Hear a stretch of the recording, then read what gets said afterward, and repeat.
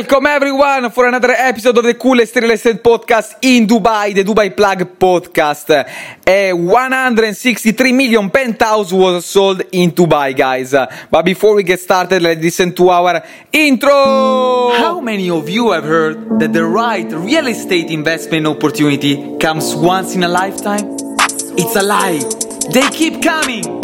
Ciao, my name is Alessandro and welcome to the Dubai Plug podcast.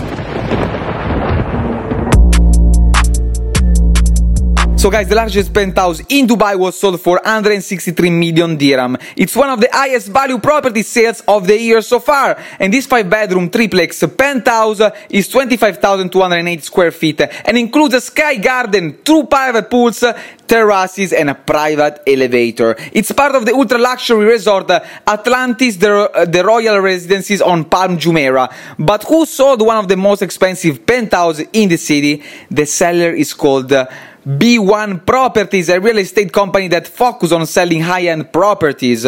This sale means that Dubai's real estate market is booming despite the economic situation worldwide, guys. If you want to know more about the latest investment opportunities, send me a DM message now. On any social media platform, you can find me at the Dubai Plug. For today is everything, guys. I wish you a great day and I will talk to you tomorrow.